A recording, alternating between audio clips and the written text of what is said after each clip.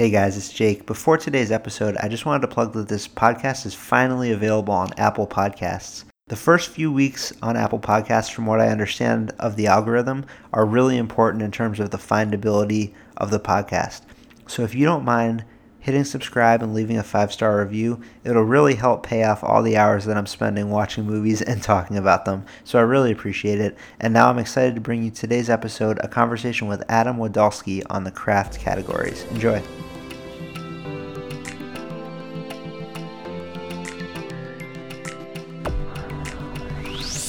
So one of the most comforting things that I ever read was a Wall Street Journal article maybe 3 years ago that made me realize I was not the only person who spent my hours watching 50 random animated shorts. One of the interviewees for that Wall Street Journal article is Adam Waldowski, who's been an Oscar completist, I believe, for quite a while. How long, Adam, have you been watching every Oscar film? I think I started in 2002, and I've been working my way backwards, all the way back to the stuff that's been nominated since 1928. How are you all the way done? No, I'm not even close. Maybe there are like thousands of nominated things, and I get distracted pretty easily. So I still have quite a few to go. That's amazing. I pale in comparison. I just watched them in the year that they are. But do you watch like the costume categories and stuff like that? Oh yeah. I started probably like the first 3 years I did it. I did like the top eight categories, so like writing, directing, picture, acting. But I branched out. I do everything from like costume design, sound editing, and I've started in like the last couple years to really make a better effort for the short film categories. That's incredible. I need to step my game up, clearly. I mean, I don't know. I don't know if I recommend it. Like, it depends on how much free time you want to put into it. Well, today we're going to talk about three categories from this year, but certainly I will be interested to hear how they maybe compare to 1956 costume or visual effects. Doing some of the, I don't know, not technical categories would be like sound, but I don't know quite how you qualify visual effects, costume design, and makeup and hairstyling. But that's the agenda for today's conversation. Craft categories. There you go. See, I know I'm talking to a true expert here. I'll start with the costume category. So the nominees here are Irishman, Joker, Once Upon a Time in Hollywood, Jojo Rabbit, Little Women. Did you have any big reactions among the costuming and in sort of those top five that got nominated? I was shocked to see Joker in there. I think Mark Bridges is a great costume designer, but I saw somebody who put it as that there's like one costume in Joker. It's a little hyperbolic, but it's still kind of fair to me. Where, if you're thinking of the memorable costumes in Joker, there's like one, and I'm not really sure how original that is. It probably has a lot to comics and to earlier designs. So it's probably like one of my least favorite nominations this year. That's a great point. And honestly, a big part of that costume is the hair. And there's a total category for that. Yes, yeah. So I mean, I don't even know how much of that design can be credited to Mark Bridges. I think he's a great costume designer. It's not my favorite work this year. I mean, are they giving credit to, I guess, like the big mobs of people wearing masks at the end? That didn't seem all that innovative. No, I mean, you think about like what is Frances Conroy wearing in her scenes? I have no idea. I couldn't even guess at it compared to like Once Upon a Time in Hollywood, where those are already really iconic looks. Like I think that those are things that will impact like actual modern fashion. I think people are going to want to look like Margot Robbie or Brad Pitt or Leonardo DiCaprio in that. And it's not that that's a great hallmark of good costume design, but it does speak to how memorable those looks are. One thing that Once Upon a Time in Hollywood and Joker have in common is I think they're both massively respected by the more technical categories, maybe the craft categories as well, but certainly, Joker, I think, was part of what lifted it up was how much the craft and technical people respect the movie. And I wonder if it just gets a little halo effect once you get down to all these different craft categories, if they just sort of recognize it as a great work. I think that's a fair assessment. I always call it like sweep mentality, Yeah. where something gets pulled in and gets nominated in a category where you would never expect it to be. So I think that's the case with Joker. This is the first time I think in the history of the Oscars where all of the costume design nominees are also Best Picture nominees. Normally, this is a category where, a film's only nomination might be for costume design. I think that branch has been really, really good at recognizing something like Allied or like Mirror Mirror, like things that typically would never be on Oscar radar. They show up specifically in the costume category, and that just wasn't the case this year. I think everything kind of got pulled in because they were further up on the ballot. Yeah, there are a few kind of once we get through the ones that are nominated, there are a few kind of that would fall into that category that I am interested to hear your thoughts on them not being nominated. But of the nominees, you said Once Upon a Time in Hollywood. I mean, that's definitely an era piece that the costumes kind of help set that scene. And The Irishman obviously kind of falls into that same category. And I guess Little Women, sort of period pieces. You tend to expect to see that type of stuff in the costume category. Yeah, the nominees outside of Joker all kind of make sense to me because Irishman is covering like many different decades. Sandy Powell is one of the most respected costume designers who's working today, and I'm a huge fan of hers. The costume sketches for The Irishman, if you haven't seen them, are really beautiful. So those are worth checking out. Jojo Rabbit makes sense to me, and especially since like Sam Rockwell designs his own costume that we see like at the very end of the film. And then Little Women is like the 94 version was nominated in this category. I think Little Women probably wins the award for most costumes. I've kind of joked like you look at like the promo stills where like all four of the sisters are walking together. It looks like they're wearing all of the clothes that they own. Like every single item, like every scarf is a different color. Every layer that they have is a different pattern or something else. So they're really just there's a lot of costumes. Yeah, definitely not the first like Dixonian era costume drama to show up in this category. There's probably one every year, every other year. To your point about kind of respected costumiers, I think probably one of the more surprising exclusions would be Dolomite is My Name, a movie that I think, I mean, it was obviously just totally ignored across the board, but were you surprised to see that one left out? Yeah, Ruth Carter's like one of the best in the game. The Dolomite costumes would have easily been like my favorite in this category had it been nominated.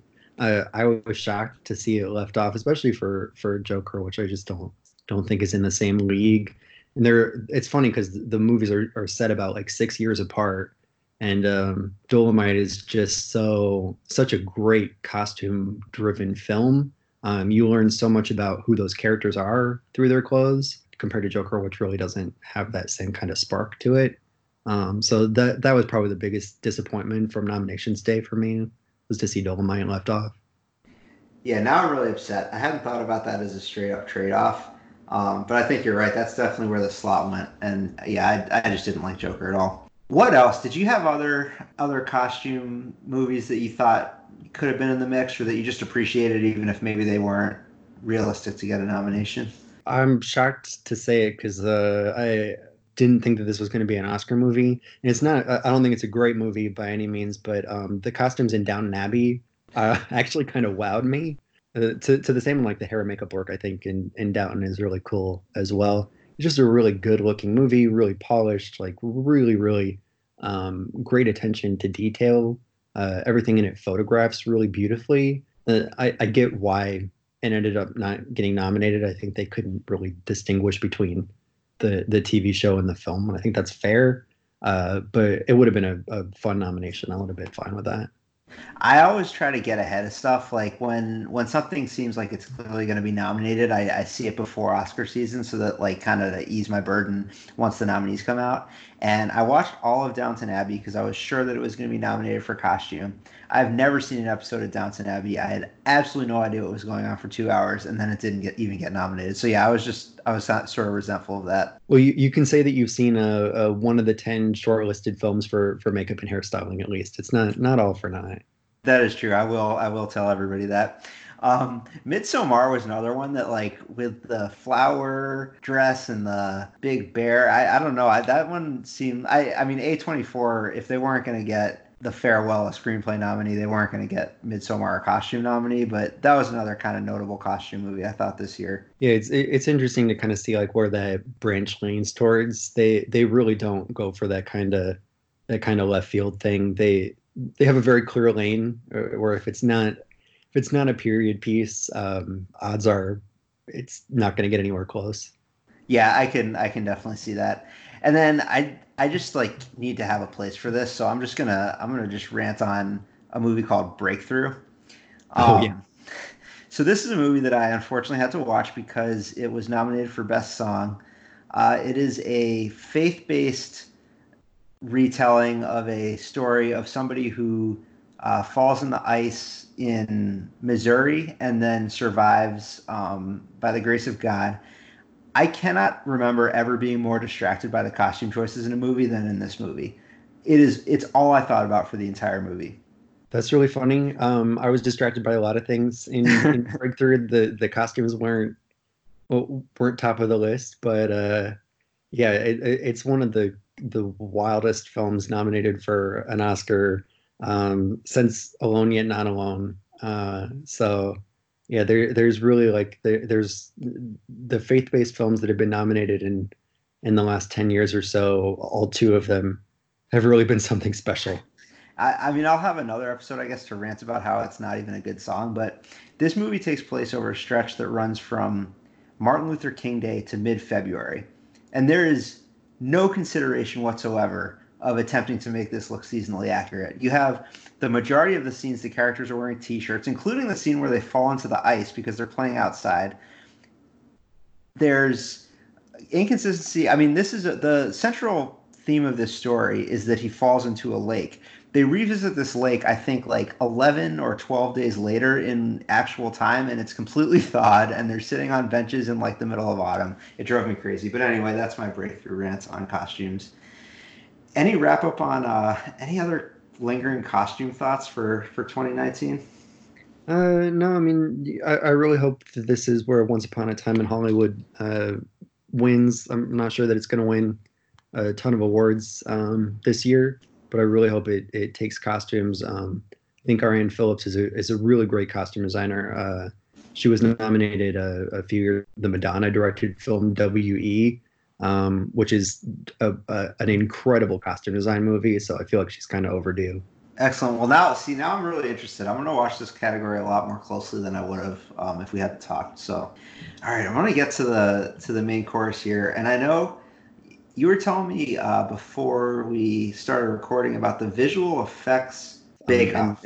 What is that for listeners who may not be familiar? Oh, so they call it the Bake Off. So they call it that because it's you've got the 10 finalists there, and it's essentially like a competition to really kind of show like the best of your work. Over the last couple of years, they've retooled the format a little bit. So now they have like a 3-minute behind the scenes reel, 10 minutes of footage from the film itself, and then they have like a 5-minute Q&A period. It's open to the public. It's at the Academy's Samuel Goldwyn Theater every year in January. So if anyone's in LA and cares about visual effects, I totally recommend it. It's usually like 4 hours. It's a long, long evening. It's pretty cool if you're into this kind of thing. So yeah, there were some real standouts this year. I was not surprised by our final 5 nominees. So the final 5 nominees: Avengers Endgame, The Irishman, The Lion King, Star Wars: The Rise of Skywalker, and 1917. What do they cover? So do they talk about sort of the behind the scenes of the craft and the choices that are made in terms of bringing the stories to life, or is it more, I don't know, like what is the topic? So it's pretty much anything that is going to make it stand out. They really kind of craft a narrative of what it is that they've done that makes it an extraordinary achievement that's worthy of an Oscar.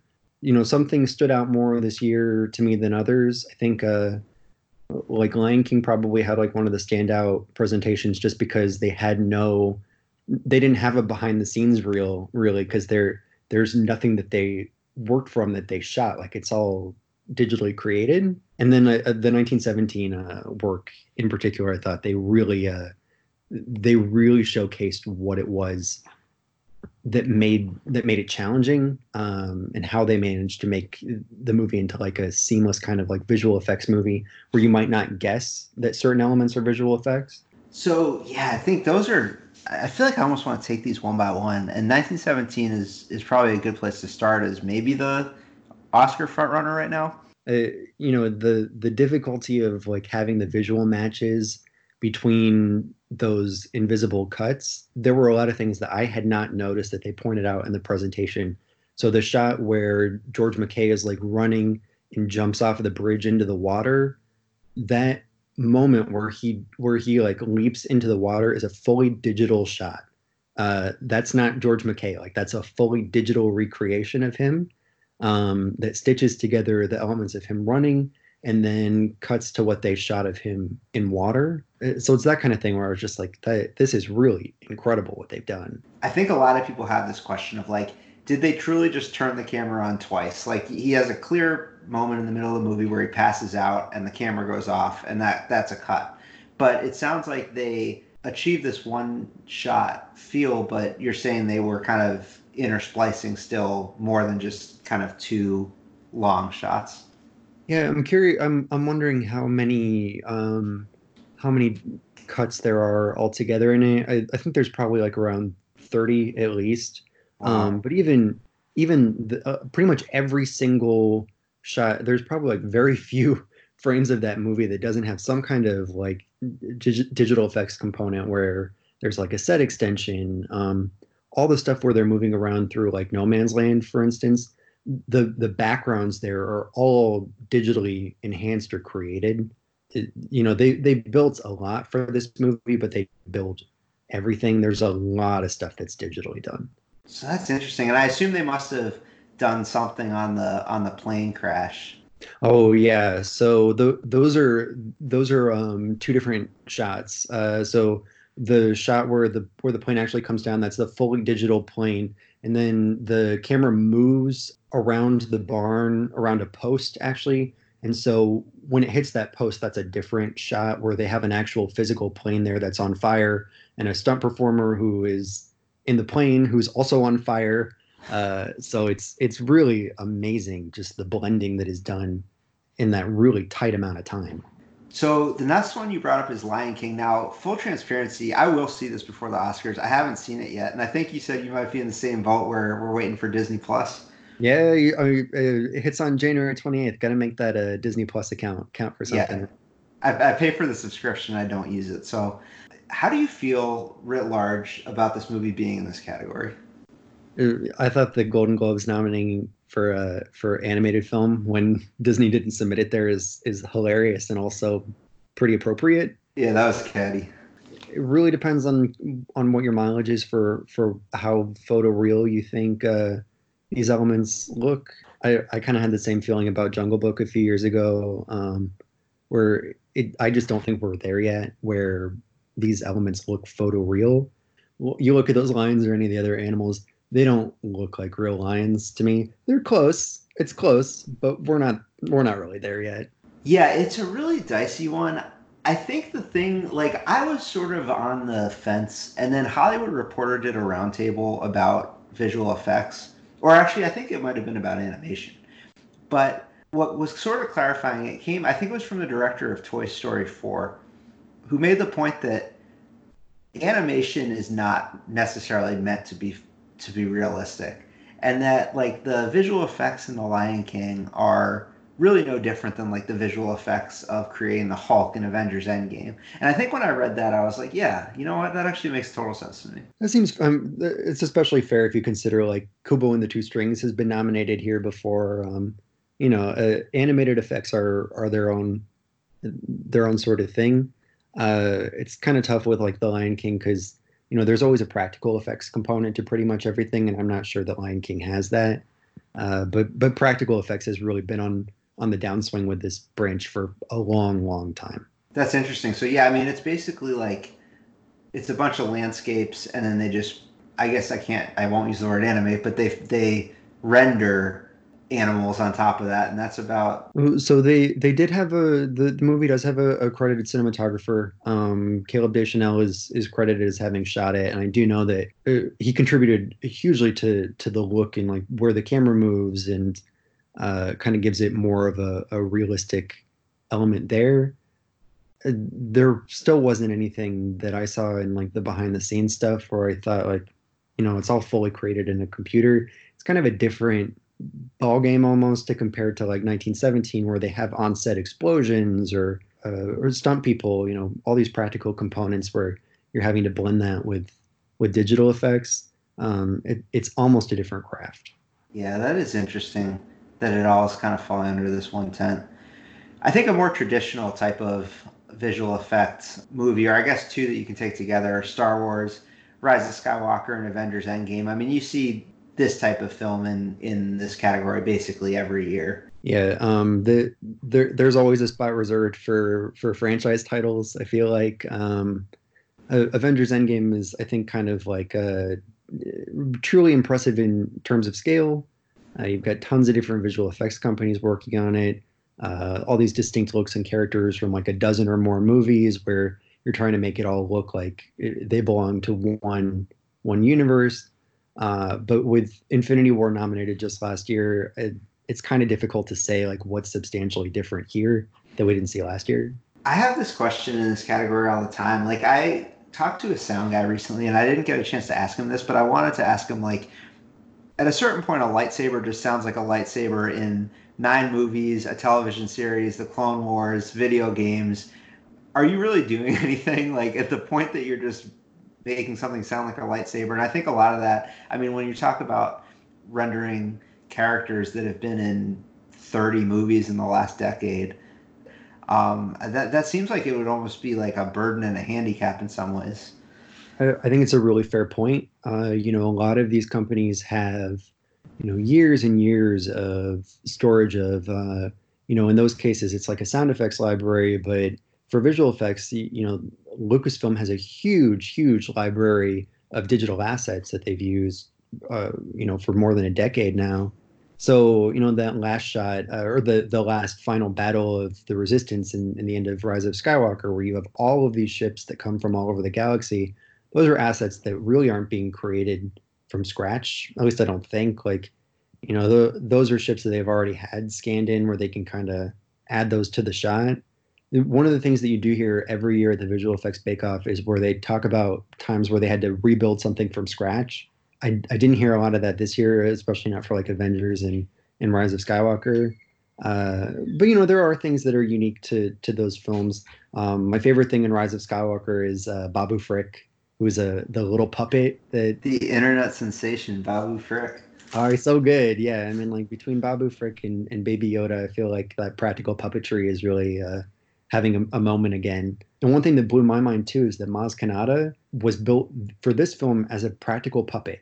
I honestly could not tell the difference between the puppet and the digital character that they created for Force Awakens. So I don't know if that's a good thing or a bad thing, but that might be like the concentrated effort they're making now, especially with the success of Baby Yoda. I think they're going to try and lean more into practical as much as possible. I think it's a great move. Like that stuff is timeless. It's always going to look good. So then the last one is The Irishman, and I think this is pretty clearly about the de-aging technology.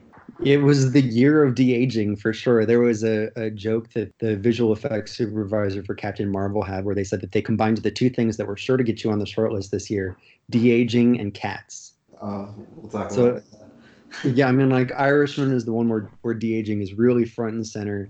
The thing that they really stressed that made Irishman something special is that the actors didn't wear motion capture dots, so they essentially were working without any of the advantages that you normally expect when you're doing that kind of de-aging work or that kind of character animation. I don't think it's ever been done before, actually. So I think that was their real selling point. Do you get a sense for how much of what's celebrated in this category is the fundamental work itself? I feel like as I start out watching movies and trying to see all the Oscar movies, and you have this sort of like idealistic hope that it's just the best art wins, and we're just going to celebrate something on its own merits. And then you start to understand the politicalness and the need to campaign, and I think that some of these categories seem very insular. You mentioned Zoe Deschanel's father, the cinematographer, who was nominated, I think, last year for like the worst foreign film I've seen in the last decade, a movie Yeah. called Never Look Away. And you like clearly just have the same guys and everybody knows their names and they just automatically get nominated. Is visual effects, do you feel like is that similar, or is it we're really looking for kind of standout achievement and we're pure in the way that we celebrate true accomplishments? It's a good question. The stuff like Star Wars, has almost never missed. I think Revenge of the Sith is the only Star Wars movie that ever missed in this category.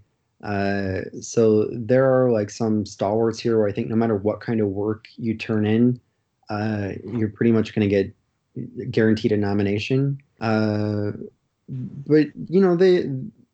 I think they have been pretty good about, especially recognizing films where they emphasize that it's the best achievement in visual effects. This is something that Bill Taylor, who was a former branch governor, said the year after Ex Machina won, that the category is best achievement in visual effects and not best film with visual effects.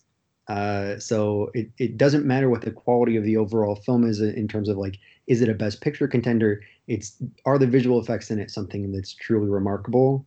And you look at something like Gemini Man, for instance. Gemini Man was not going to get nominated in any other category in a million years. I bet it came pretty close to being nominated for visual effects. Yeah, that's a good transition with the de-aging technology. I will say that just makes me feel very pure and good. Like I'm very happy to hear that. I also loved Ex Machina, so Same. Yeah, no, but it's probably the most divisive visual effects winner maybe ever. And the fact that it took that win from Mad Max Fury Road, I think, is probably enough to enrage a lot of people in the visual effects community. yeah, that was definitely a favorite of everybody in most categories. So Gemini Man, I did not see Gemini Man. I don't think that there's any theater within 1,000 miles of me that has the right technology to actually play Gemini Man. Did you see the 4K or whatever this groundbreaking approach? I did not. It was actually pretty hard to see it even in LA at the 120 frame rate. The reel that they showed for the film, they cranked up the projector to 60 frames per second. I hate it. I really do. It looks like a soap opera to me. I've seen so many movies at this point at 24 frames per second that I just don't think that my eyes are capable of seeing things as they're supposed to look at 48 frames or higher. So yeah, I mean the 60 frames thing, it didn't look better to me. It looked a lot worse. What about the de-aging technology in Gemini Man relative to, I guess not relative to The Irishman, but just as kind of a second, to your point, Captain Marvel was another one, like a lot of de-aging this year. What did you think of Will Smith as a youth? Yeah, it's funny. If I had to put them all together, I'd probably say like I think Samuel Jackson probably looks the best in Captain Marvel. It's probably the work that I was able to relax into the most. Gemini Man has some shots that look pretty spectacular, but there's also some stuff too where the younger will move his eyes or speak or something, and it just looks like a kind of badly rendered video game character. It's just another piece of technology where I'm not sure that we're quite there yet, and I'm not really sure how well that stuff is going to age. I think we might look back in maybe 10 years from now and look at Gemini Man and like kind of wince a little bit just because it doesn't look as good as I think that they hoped it would turn out. So a lot of, it's interesting having this conversation in such a frame of kind of technical understanding, and it's super helpful and it like brings a lot of value, I feel like, to the conversation because I don't, despite watching a lot of movies, I don't know very much about kind of the inner workings. Terminator Dark Fate is a movie that I was really excited to watch. I thought T1 and T2 I think are really genuinely good movies. T2 in particular was like kind of a first in its kind accomplishment in terms of I think they actually had to wait to make the movie like until the technology caught up to what they wanted to achieve. I was hoping with T3 to have some kind of breakthrough, some kind of different technology along those same lines, and it seemed to me like the new Terminator had some new bells and whistles, but kind of all stuff that I had seen before. Did you pick up on anything that was sort of innovative with this one, or I don't know, what was your impression, I guess, of the technology in Terminator? I'd say the thing that stands out to me in Dark Fate that's the most impressive is just the sheer volume of work. You've got de-aging off the top, which looks really, really great because Right, I they don't forgot try and about. push far. It's pretty limited, like what they do with that scene. There's a huge amount of practical effects in Terminator Dark Fate, and I think that stuff looks really, really good. Just in terms of like the quantity of work, I was super impressed by Dark Fate. It's a franchise that has had a pretty good track record, making the final list, but then not actually getting nominated. T2 is the only Terminator film to be nominated, and it won, of course. It's probably like one of the best winners ever. Rise of the Machines was nominated, Salvation or was shortlisted, and Salvation was shortlisted, but like Dark Fate, they also didn't get nominated. That's interesting. Yeah, I forgot about the de-aging. That's actually probably some of the most impressive de-aging because you're taking an adult and making him a child or something. Like, I don't even understand how they possibly did that. Yeah, honestly, I don't really know what they did with Edward Furlong there. But like the Linda Hamilton looks incredible in that. Schwarzenegger looks incredible in that scene. It's a really, really cool sequence. Really effective. Really looks right. So the last couple on the short list, Alita Battle Angel, pretty good effects, I thought. Terrible movie. Not a good movie Pretty. Yeah. whatsoever. This is one of the only movies where the twist is not remotely plot based. Like, it's just that the villain is played by Edward Norton. I did not understand what they were going for with most of that movie or how Rollerball fit into it. It's a weird, Um, weird, weird movie. Yeah, it was the big contender out of Weta this year, which is Peter Jackson's visual effects company.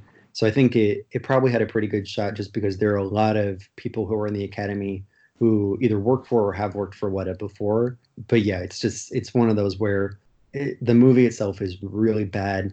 I don't think the movie looks consistently good across everything. So I didn't predict it for a nomination. I wasn't surprised when it missed. yeah, I'll admit that I watched it on an airplane, so I probably lost some of the finer points of the visual It's probably the best place to elements. watch it, honestly. I couldn't walk out. And then speaking of walking out, the last one on the list, I believe you own a cat. Is that right? I do have a cat. Yeah, I actually kind of want to watch Cats with my cat and see how she responds to it. Because I had a lot of thoughts while watching it. It's probably it's probably the worst work I think I've seen shortlisted. I don't want to say ever because I'm sure there's something that looks a little bit rougher, but I saw it, that weekend when it came out before they did the visual effects update, and it just didn't. You could tell that there was stuff that was unrendered, there was stuff that wasn't finished, and I think even once it would be finished, it still isn't going to look great. It was just sad all around. How does this happen? I mean, how does a movie get re-released 2 days after it's released because the visual effects are so problematic and it gets shortlisted for Best Picture? Just people just not see it? They addressed this at the Bake Off. They did specifically ask about that update, and they said, they had a perfectionist director. I know that they went through a lot of visual effects supervisors on this film. I know that it underwent a lot of changes. You can watch the original trailer and compare it to the film itself and see a really, really radically different look in terms of just character design. But it just doesn't look right. It's a weird, weird thing to have been shortlisted. I think that there was stuff on the long list that would have made more sense. I think Ad Astra was the big surprise. Yeah. It didn't advance. How you put Cats on that list ahead of Ad Astra like blows my mind. But here we are. I support Ad Astra being nominated for as many things as possible, and I will never see Cats. Yeah. Well, it's definitely a singular experience. Any lingering final wrap-up thoughts on visual effects overall? I'll be curious to see what ends up taking this. I think this is going to be a big indicator, I think, early on in the evening, depending on where this award sits. But if 1917 wins this, I think it'll probably indicate it's going to be a big night for 1917. So then the last of these craft categories are makeup and hairstyle. Nominees are Bombshell, Joker, Judy, Maleficent, Mistress of Evil, and 1917. What did you think of George McKay's hair? I think a lot of people were surprised by the 1917 nomination. I wasn't. I was actually really rooting for this nomination just because it's the only makeup this year where I was really wondering, like, how did they do what they did on this film? And by that I mean, like, you have however many takes there are in this movie. You know, your two leads, especially George McKay, who is getting dirt on him and blood and dust, and he gets like cuts and scrapes, and you have to keep all of that consistent from take to take and kind of make it look seamless, like not even notice that there are invisible cuts here and that maybe these were shot like days or weeks apart. So like in terms of continuity, it seems like a nightmare. I admire it just on continuity. I think it's like an incredible feat just for that. That is amazing. Did they? How is all of that makeup, or was there a visual effects component to that? I'm sure there, especially like I'm sure there's some digital touch-ups. I couldn't really speak to how much there is, but you know, a lot of that is like actual practical makeup. There's a lot of stuff where you know they really had to apply like dirt in the exact same place as it was in the previous shot, and even if they've just finished a take, you know, having to go back and like make it look exactly like it did as it's supposed to look at the beginning of that take. I can't really imagine what that process must have been like. Obviously, with the kind of lack of cuts in the camera and kind of the sporadic action, I assume there's some element of like blood and stuff like that that has to be kind of rigged ahead of time or executed live, you know, Yeah, without intervention. I'm spoiler for people who haven't seen it, but you know, like when a certain character gets stabbed, you know, like that's all a practical component, like the bleeding out that takes place there. You know, there's quite a bit of rigging to that, and then that does count towards makeup. It's anything that's applied to the performer's like face or body that changes their appearance. So yeah, it's a lot of work.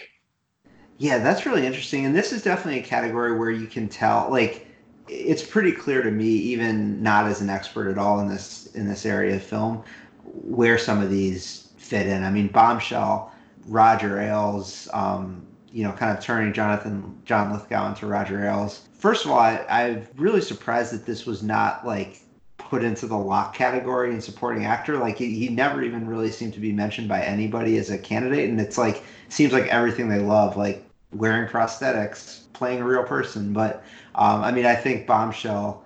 What were your take on kind of the costuming and makeup and hairstyle for Bombshell? Yeah, that's an interesting point on Lithgow too, especially since you know Russell Crowe's playing that same character and just won a Golden Globe for at least the TV side. So yeah, it's I was surprised too that he didn't get more traction this year. And maybe that's why. Maybe they felt like that was the. I don't know. Yeah, I mean the anytime that you have that kind of overlap, you're definitely going to get compared.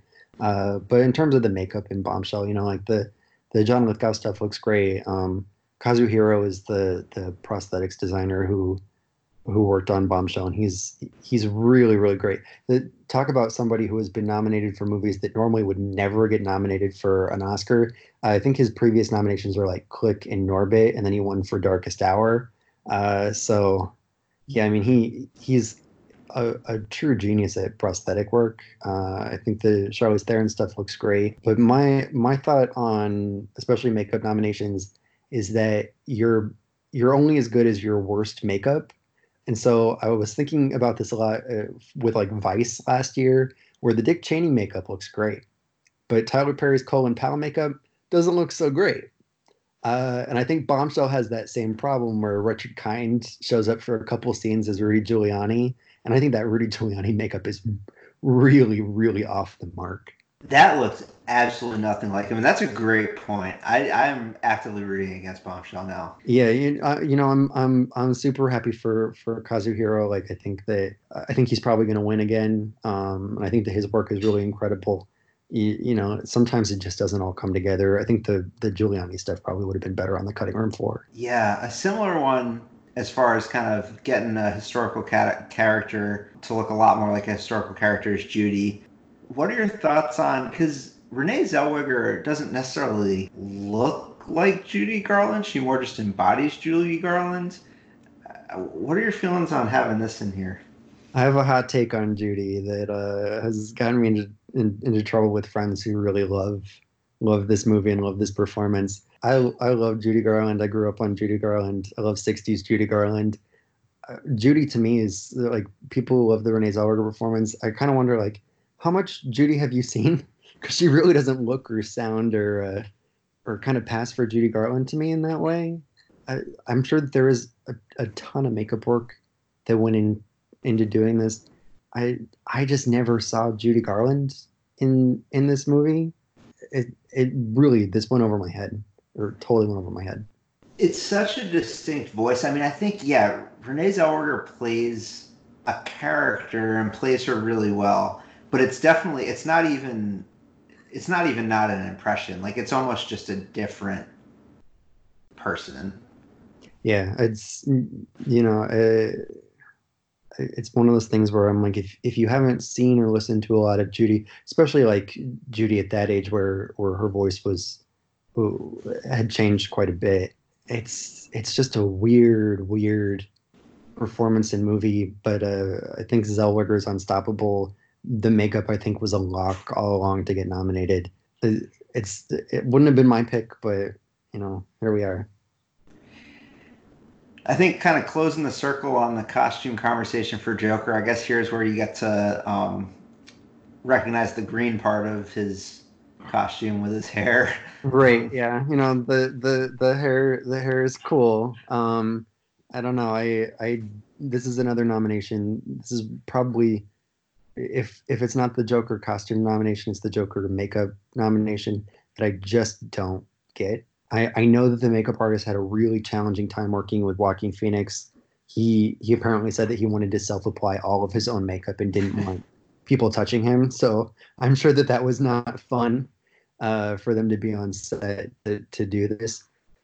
In terms of design, anyone who's seen John Wayne Gacy has seen what the Joker makeup looks like. It's nothing I have not seen done elsewhere before. I've seen a lot of scary clown movies too over the years.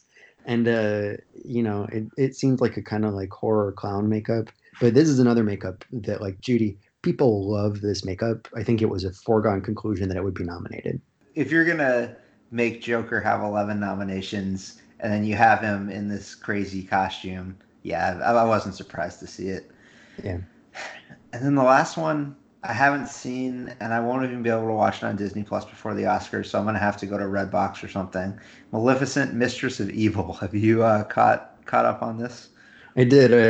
I saw this at a $2 theater in the Valley after it went to second run. After it made the short list, I figured it was worth checking out. Yeah, it sounds like a good price. It was the perfect price. I was not disappointed to spend $2 on it. It's pretty weird to me that the sequel is here when the original Maleficent didn't get nominated in 2014, and that had Rick Baker behind it, who was like a 7-time Oscar winner for best makeup, like the foremost name in makeup, and he wasn't nominated for this. And a lot of the ideas that came from for this film came from production on that, where the horns that they crafted are made of lightweight material. They're magnetized so that they're really easy to detach, so that like and Angelina Jolie didn't have to wear them all day. The cool thing in Mistress of Evil is that there are a lot of other characters that look just like her, that look like Maleficent, other fairies that are from like all kinds of different ecosystems. So you see what those in the rainforest, or if they lived in the desert. And so there's a lot of different looks there. It's a lot of work. It didn't blow my mind compared to like the 2014 Maleficent. It felt pretty redundant. There is some cool. So like Michelle Pfeiffer is a blast in it, and she has really fun hair design and makeup. She looks really great in it. And all of the human cast is kind of designed to have this very like elaborate medieval styling. So there is some fun stuff in it. I wasn't too disappointed to see this get nominated, but it wouldn't have been at the top of my list. All right. Well, I will keep an eye out when I'm watching it. What else? Anything that you feel like should have gotten in that maybe wasn't recognized?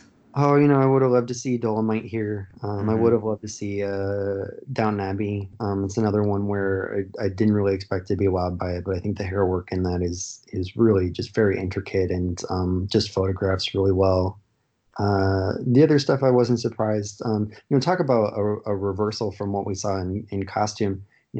Like Little Women, Once Upon a Time in Hollywood, those were both shortlisted here and ended up not getting nominated. So this was a craft branch that really took their job seriously and didn't fall into that kind of sweet mentality and really went for like what the quality work was. I thought that was pretty cool. Yeah, you like to see that. A couple of real people. I feel like real people usually get more love here. Mr. Rogers, Elton John. Yeah, Rocketman was the other film that was shortlisted, and like Bohemian Rhapsody was last year. I bet that this was pretty close to a nomination. It was probably on the cusp, but I don't know.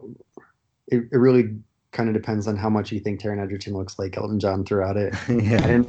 I didn't really see it, but yeah, I bet it still came pretty close.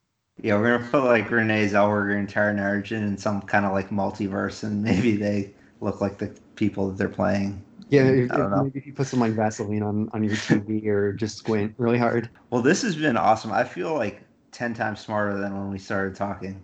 I've learned a lot about movies in an hour. This has been a great conversation. Really, really great insights and really great questions. I really enjoyed this. Awesome. Well, thanks again. Yeah, yeah. Thanks to you. Have a good one. Talk to you All later. right. You too.